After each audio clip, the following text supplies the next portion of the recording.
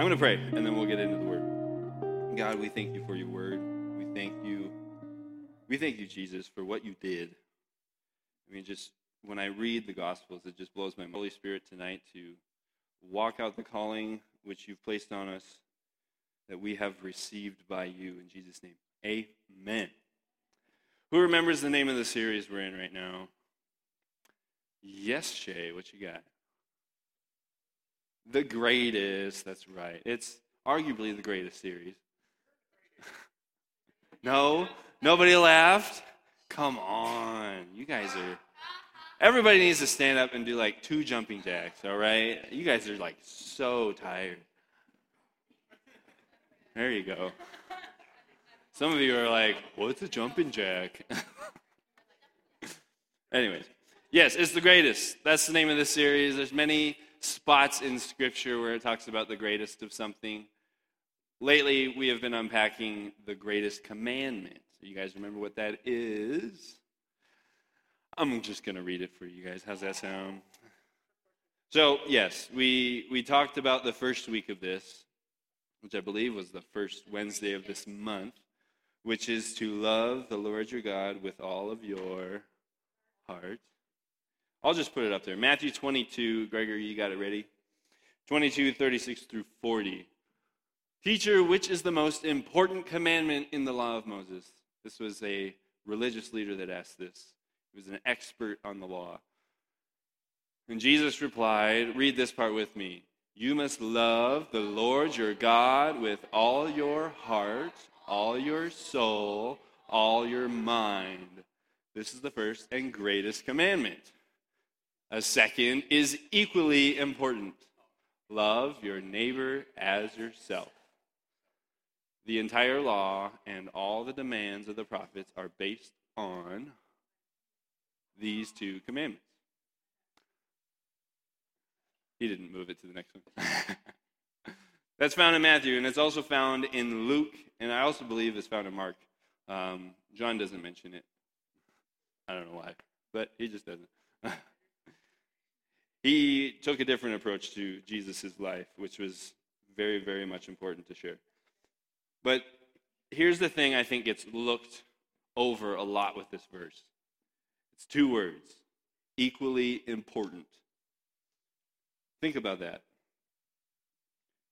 Loving God, the creator of the universe, is just as important as loving the person next to you. That's wild. God doesn't just tell us to do it and say it's equally as important, but it's equally as important to him that we do it. Loving your neighbor, and that doesn't mean you get up and move your seat so you can change the neighbor. Right?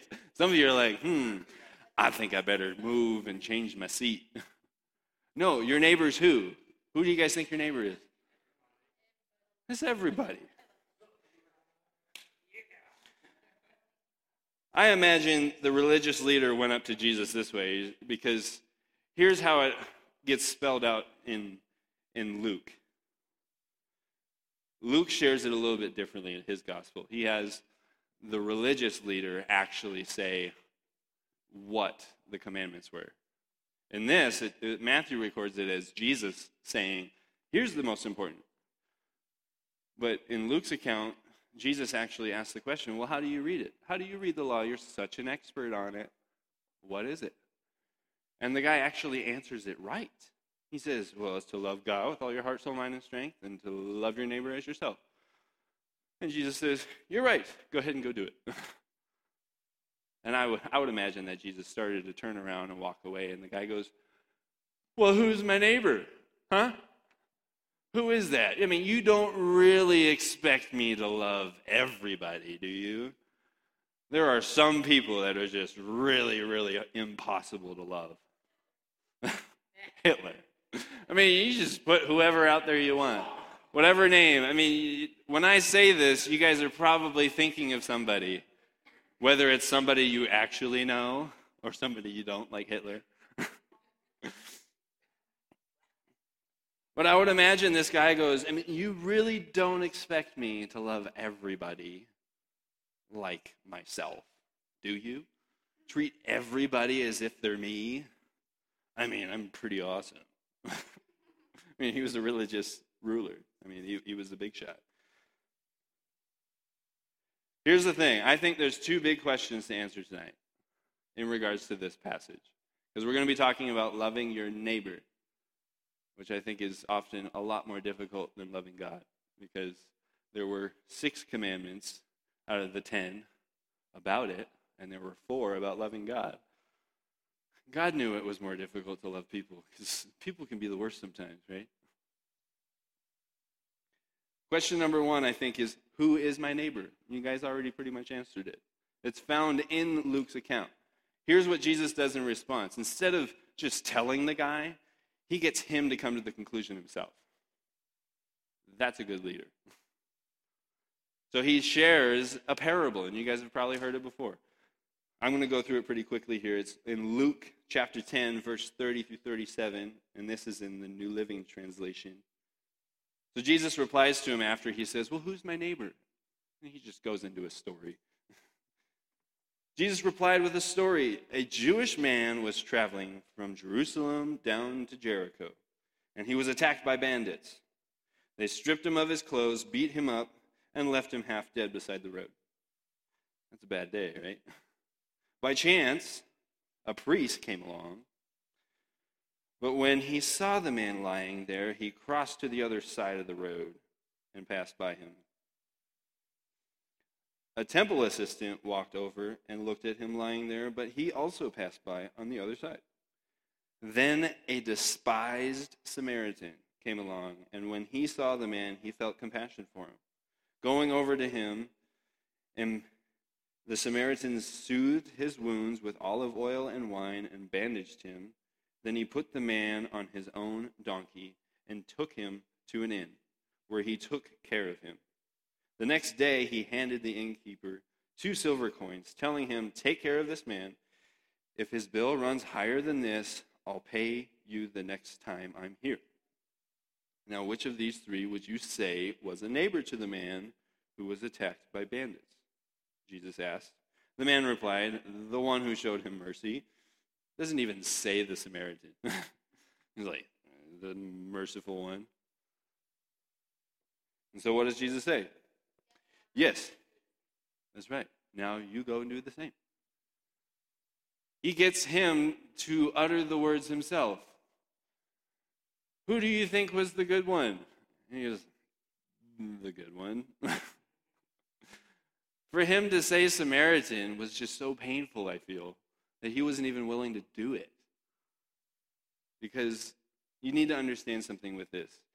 The people of Israel despise Samaria. They despise the people of Samaria, Samaritans.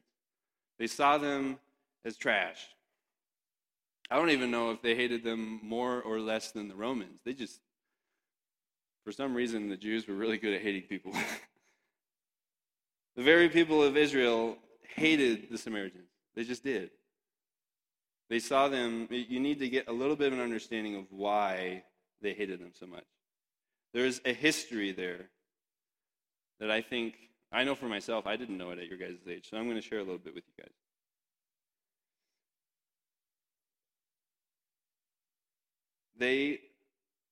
You can see this, I'll bring up the scripture. In 2 Kings chapter 17, verse 6 through 7, you get to see this history between them. They hated each other for hundreds of years, guys. This is important there's a huge feud that went for generations. Do you guys even know how old our country is? The United States of America. Wrong. Most Americans think that. How old do you guys think America is? Yes, it is older than you, obviously. It's 244 years old. It's not even 250. Yeah. I mean, think about it. Like, that's really not that long in comparison to other countries. I mean, the nation of China has been around for millennia, thousands of years. Egypt, I mean, we read about Egypt in history in the Bible, and it goes back to like 6,000 years ago. They had a feud for hundreds of years. I think it was like over 500. It was a long time. Long time that this went on for. And here's where it actually ends up coming from. It's found in the Bible. 2 Kings 17, 6 and 7. It says, in the 9th year, and I'm going to butcher these names probably, Hoshea, the king of Assyria, captured Samaria. Now, Samaria was a city in the nation of Israel. Okay? You think of the nation of Israel, you can't picture it in your head unless you know it geographically. This nation had a city in the same way Butte is a city in America.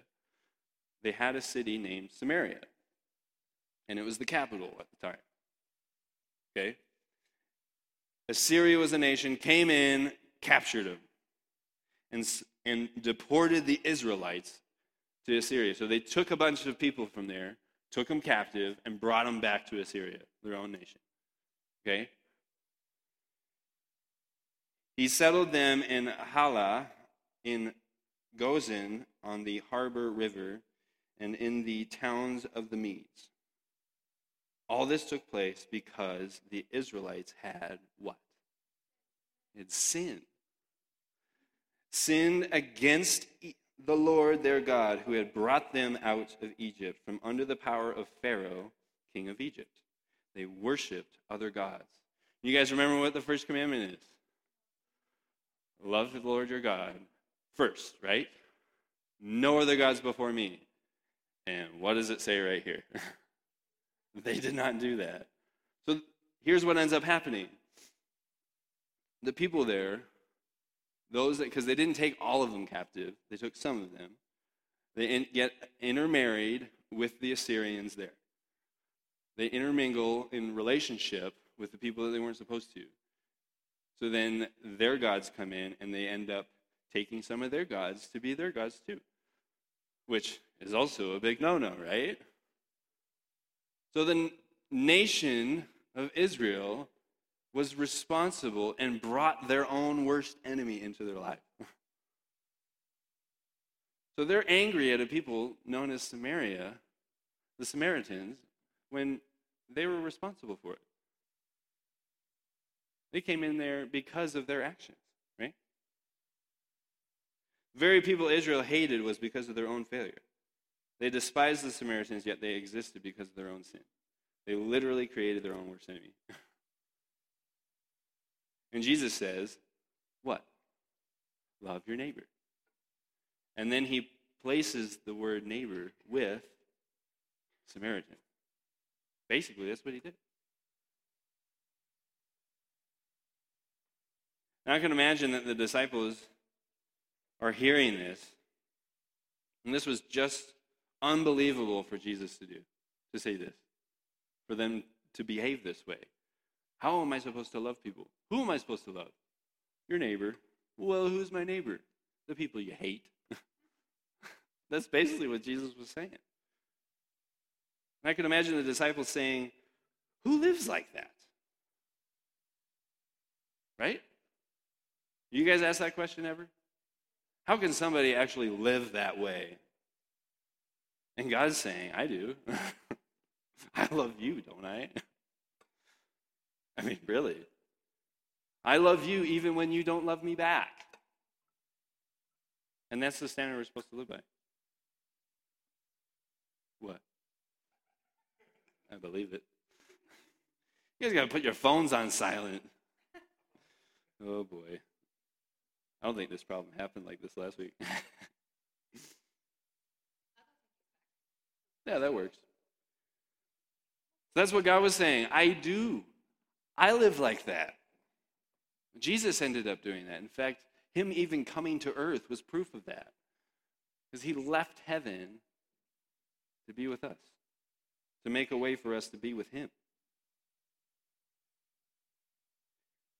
This part of the greatest commandment is found in the Old Testament. That's actually where it's quoted from. In the same way that you love the Lord your God with all your heart, soul, and mind is quoted from the Old Testament. It's part of the 613 commands that I told you guys about that one time. Remember when I got that long list of commands that I threw out? Big, huge, long list and went all the way to the stage.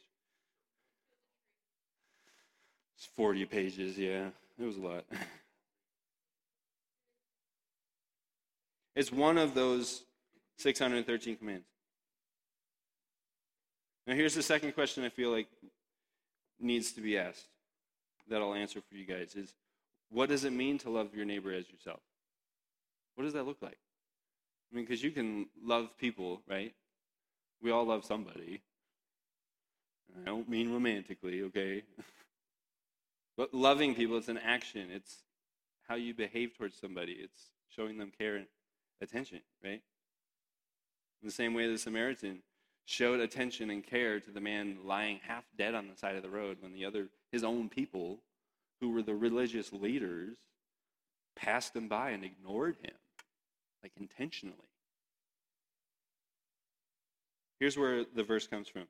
Leviticus 19:18, New Living Translation. It says, "Do not seek revenge or bear a grudge against a fellow Israelite, but love your neighbor as yourself. I am the Lord." What is this all about? The example that's in the Old Testament of showing love is what? It's forgiving people. It's not holding a grudge against somebody, holding somebody's sins against them. It's not seeking after revenge when somebody's hurt you, when somebody's harmed you, that you look to get back at them. That's the difference.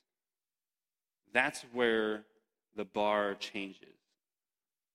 And Jesus came in and said, do not get back. I mean, the whole story of the Good Samaritan is an example of you hate them, but I tell you to love them. They hate you, I tell you to love them, even when they despise you. And the ones that despise you, if they love you back, that really shows who's the better person, right? Because the Samaritans, they were so seen as just the rejects of the Jews. They hated them so much that they would go all the way around them to get to the other side where they were going. They would go all the way around the city, all the way around the area of Samaria. That's real intentional avoidance, right? I mean, it would add a lot to their trip. I mean, they were walking everywhere they went. This verse here, it's all about holding a grudge against somebody. I'm sure there's somebody here who's doing it now. And you're getting uncomfortable. But it's God's love for you that this is happening today. I could dig deep into what it means to love your neighbor as yourself, but really I think this is the number one thing God wants to speak to you guys tonight. Holding grudges. Holding grudges in a sense that you're planned how you want to get back at the person. It's gotten that bad. Here's a warning. Don't do it. It's not worth it. There's a verse, and I didn't even have this in my notes. What's it worth to gain the whole world but lose your soul? And I think that's the idea the enemy tries to convince people of that want to give in to revenge. You're going to gain it all. You're going to get everything back that you lost if you do this. And even if you did, which you won't, what's it worth to you to lose yourself in the process? It's no good. I mean, I'm just going to say it. I feel like that's what Putin's doing. Like, really? It's not worth it. If you don't know who Putin is, you're living under a rock. You might be thinking, yeah, I'll love my neighbor all right. I love them until they do me wrong. That's where I draw the line. When they mess with me or they mess with my family, I'm going to get them back.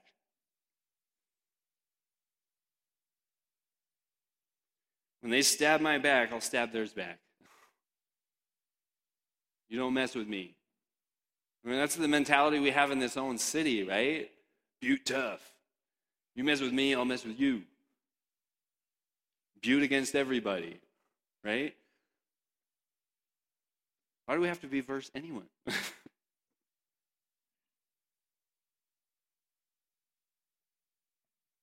You might be thinking, I have a right to it. Here's the thing, if you're a follower of Jesus, you don't. You simply don't. You lay your rights down and you say, God, I'm yours. And he says, all right. I'm just going to tell you now, you got a lot of people you got to forgive. As well as you got a lot of people you need to go to and ask forgiveness of. Look at this very scary verse in Romans. This is a verse I feel applies very much to the Jews at the time with their hatred towards the Samaritans, in light of the history that I shared with you from the Bible. Romans 2, verse 1 through 4, New Living Translation. It says, you may think you can condemn such people, but you are just as bad, and you have no excuse. When you say they are wicked and should be punished, you are condemning yourself, for you who judge others do these very same things. And we know that God, in his justice, will punish anyone who does such things. Since you judge others for doing these things, why do you think you can avoid God's judgment when you do the same things? Don't you see how wonderfully kind, tolerant, and patient God is with you? Does this mean nothing to you? Can't you see that his kindness is intended to turn you from your sins?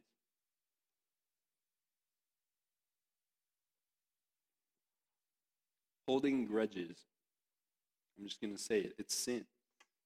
Flat out, it is. And when you know that you need to let something go and you continue to hold on to it, that's when it really starts to grab hold of you. It's because you've held on to something for a while, maybe unintentionally, but when it becomes intentional, it gets really dark. It starts to overtake your life. It starts to consume you. Guys, and I'm just here to tell you, you do not want that. It's not worth it. Why gain the whole world and lose your soul? Scripture tells us that with the same measure given to us, it will be given back to us. That's what I think this is really about. Because it has a lot of scary language of judgment. And if you judge people, you'll be judged back too. But Jesus said, you will be measured the same way you measure others. Which means you show mercy, you'll be given mercy. You show grace, you'll be given grace. You show love, love's going to be returned back to you. Some of you here might be wondering, why is my life so hard? Why do I have to deal with so many trashy people ruining my life all the time? I think this really applies to it. You want to have greatness in your life? Raise your bar of what you do, of how you live, and you'll see the atmosphere change around you. You'll see your work environment change. If you have jobs, you'll see your schools start to change. If everybody lived like the Good Samaritan, man, how awesome would that be? How amazing would our world be if the whole world lived like that?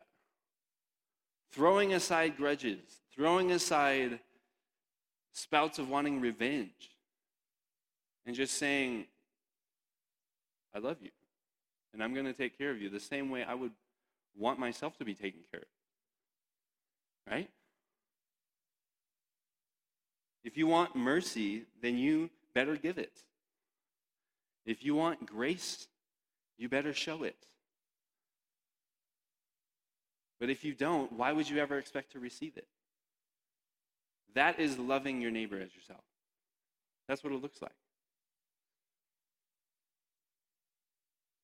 Jesus talked about loving people when it's hard a lot. I think one point he really laid it out, though, in Luke 6, verse 32 through 36, it says, if you love only those who love you, why should you get credit for that? Wow, really good. I mean, that's like what Jesus is saying. And you could take the Samaritans and say, if that's what you really think love is, the Samaritans do that. The Romans do that, who you also hate. What good is that? Even sinners love those who love them. And if you do good only to those who do good to you, why should you get credit? Even sinners do that much. And if you lend money only...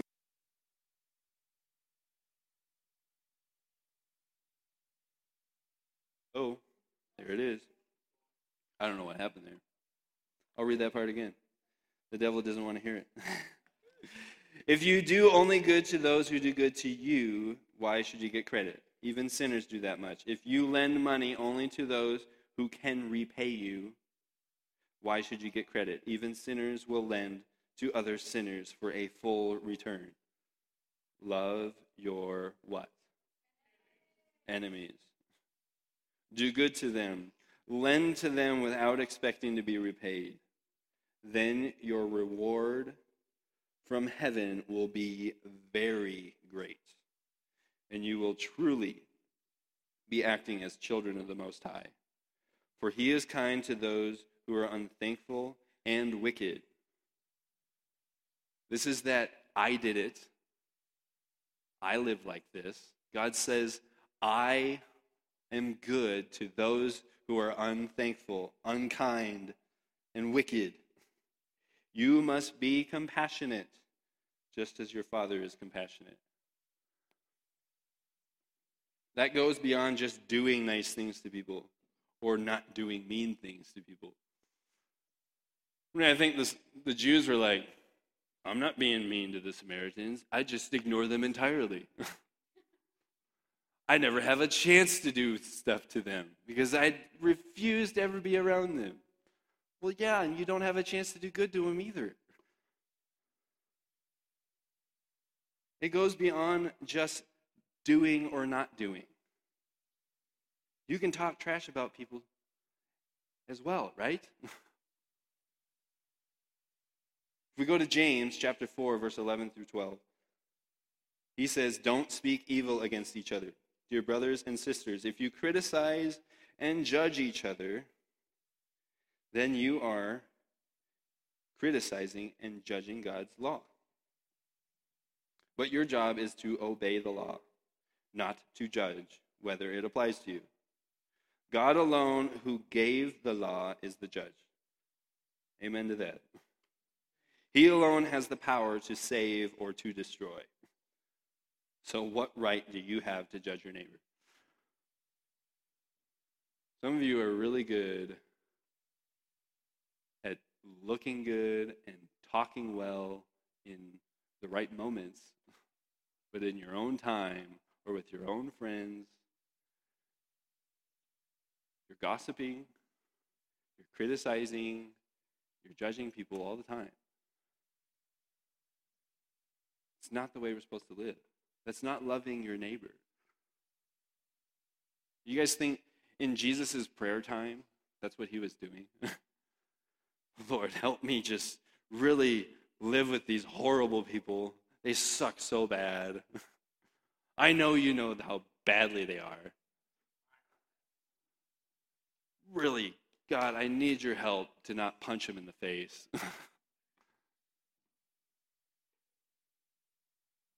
Or even just having, I mean, he didn't have this gossip fest with his disciples. In fact, he shut it down when he heard it. The disciples would get angry at each other. Did you know that? And he would just, short response, shut it down.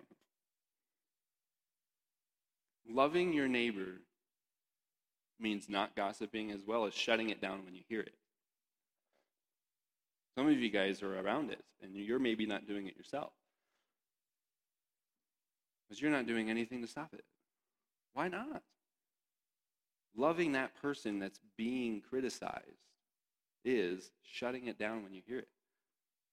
Gossip is a huge problem in the world.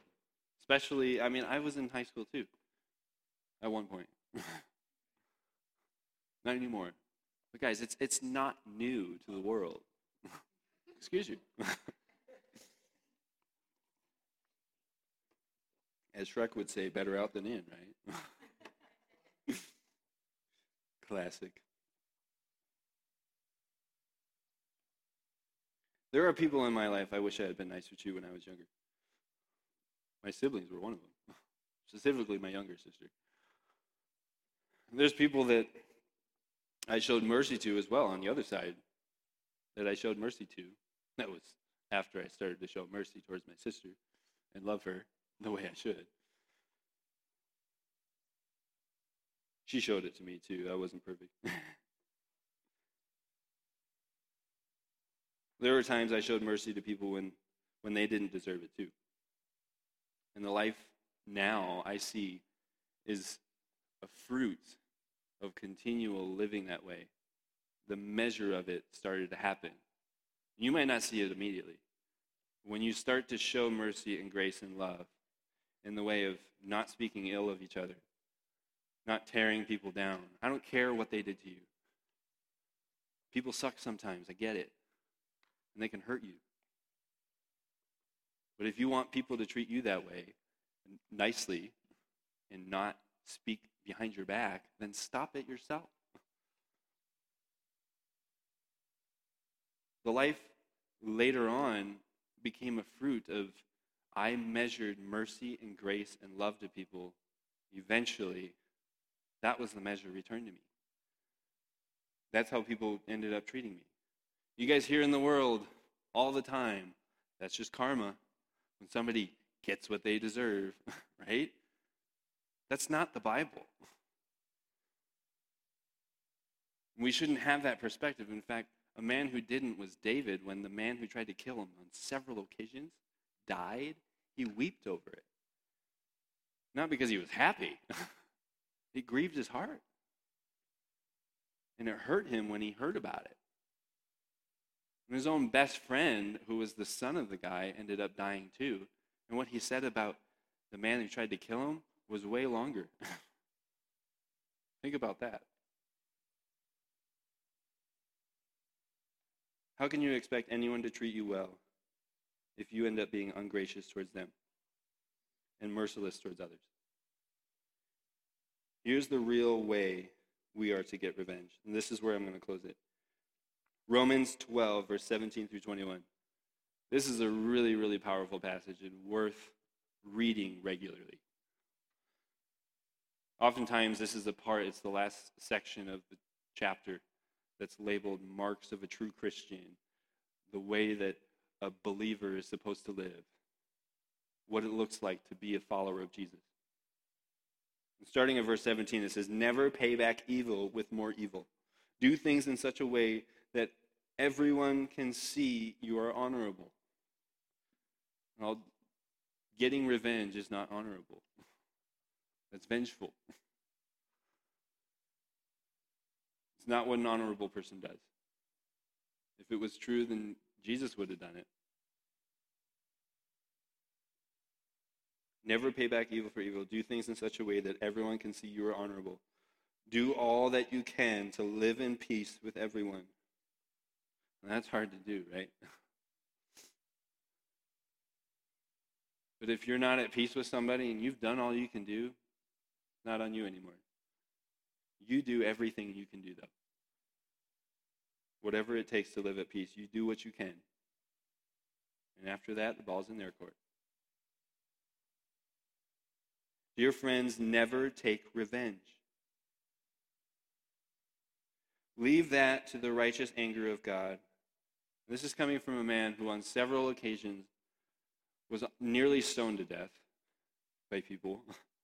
On several occasions, he was thrown in jail unrighteously for no good reason. On several occasions, he was whipped. And he's saying these things. Leave that to the righteous anger of God, for the scriptures say, "I will take revenge. I will pay them back," says the Lord. meaning it's not your job. It's not your responsibility. Instead, if your enemies are hungry, what? Sounds like the Good Samaritan, right? If they're thirsty, what? Give them something to drink. Sounds like the Good Samaritan. In doing this, you will heap burning coals of shame on their heads. Don't let evil conquer you, but conquer evil by doing good. I love the way that Paul finishes it. You want revenge? You want to get them back? You have this burning rage inside of you where you just want to heap burning coals on them? I'm just going to say it. That's messed up, right? Do you want to do that? Then be good to them. What?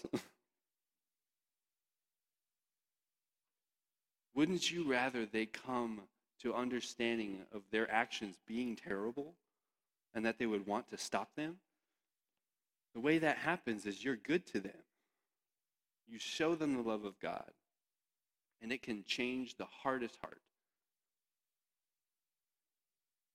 It can make an enemy into a friend.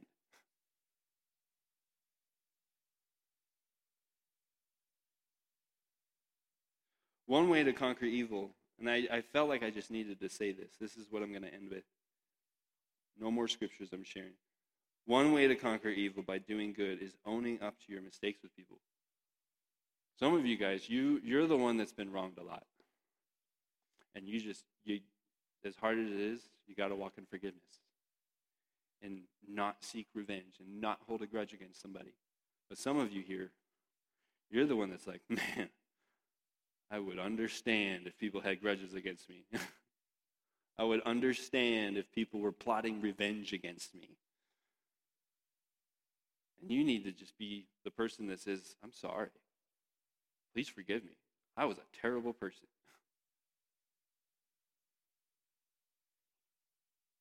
It may be scary to do, but I'm telling you now, it's going to bring so much freedom into your life.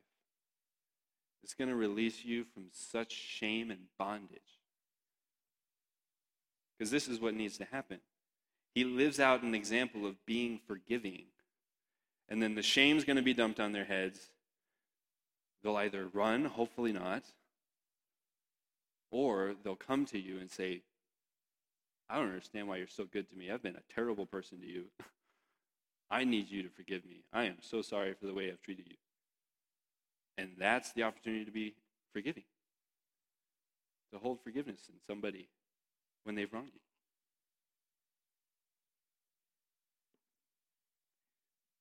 This is not easy to do. That's why Jesus talked about it so much. Because it's hard to do. It's difficult to live a life like this. But guys, if you start to get a hold of it now, your life's going to be so much better later. You don't want bitterness to take root so far that it is really difficult to get rid of. Some of you guys are really holding grudges against people. Might be your parents, siblings, ex-best friends, ex-boyfriend or girlfriend. And there's people you've been holding grudges against for a long time. Let them go today. Let's stand up.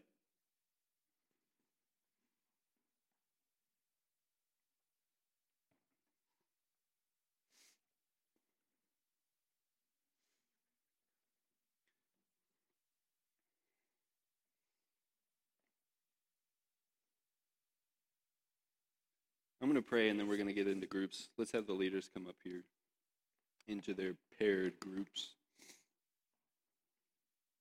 And I've just got 2 questions for you guys tonight, and I want you to think about. I'm going to say them now. Question 1, are there people you need to ask forgiveness for? Forgiveness of by not loving them as yourself. Not loving them the way Jesus said, love your neighbor. And he shared the story of the Good Samaritan. And number 2, is there a grudge you've been holding on to that you need to get rid of? 2 very important things. that the enemy really wants you to hold on to. He wants you to be merciless. He doesn't want you to get mercy back. That's why. He loves it when we're merciless to each other and we show no mercy and grace. So I'm going to pray. God, Lord, I just pray that if there's anybody here that this message really hit them between the eyes, God, I pray that you would give them the boldness, the strength, the courage to come clean with this stuff that they've been holding on to, and to go to the people that they've wronged, that they have not genuinely asked forgiveness of, to say that they're sorry. God, I pray that we would be a people that loves our neighbor as ourselves, knowing that that love can change the hardest of hearts. Jesus, you said the love of many will grow cold due to wickedness in the world, but that's not how we're to live. We're not supposed to let the wickedness in the world get to us. We're not supposed to be a people that walks in wickedness towards one another, but that we are to love one another, not take revenge, leave that to you, and love our enemies. Lord, help us to do this. We need your Holy Spirit to do it. We cannot do it without it.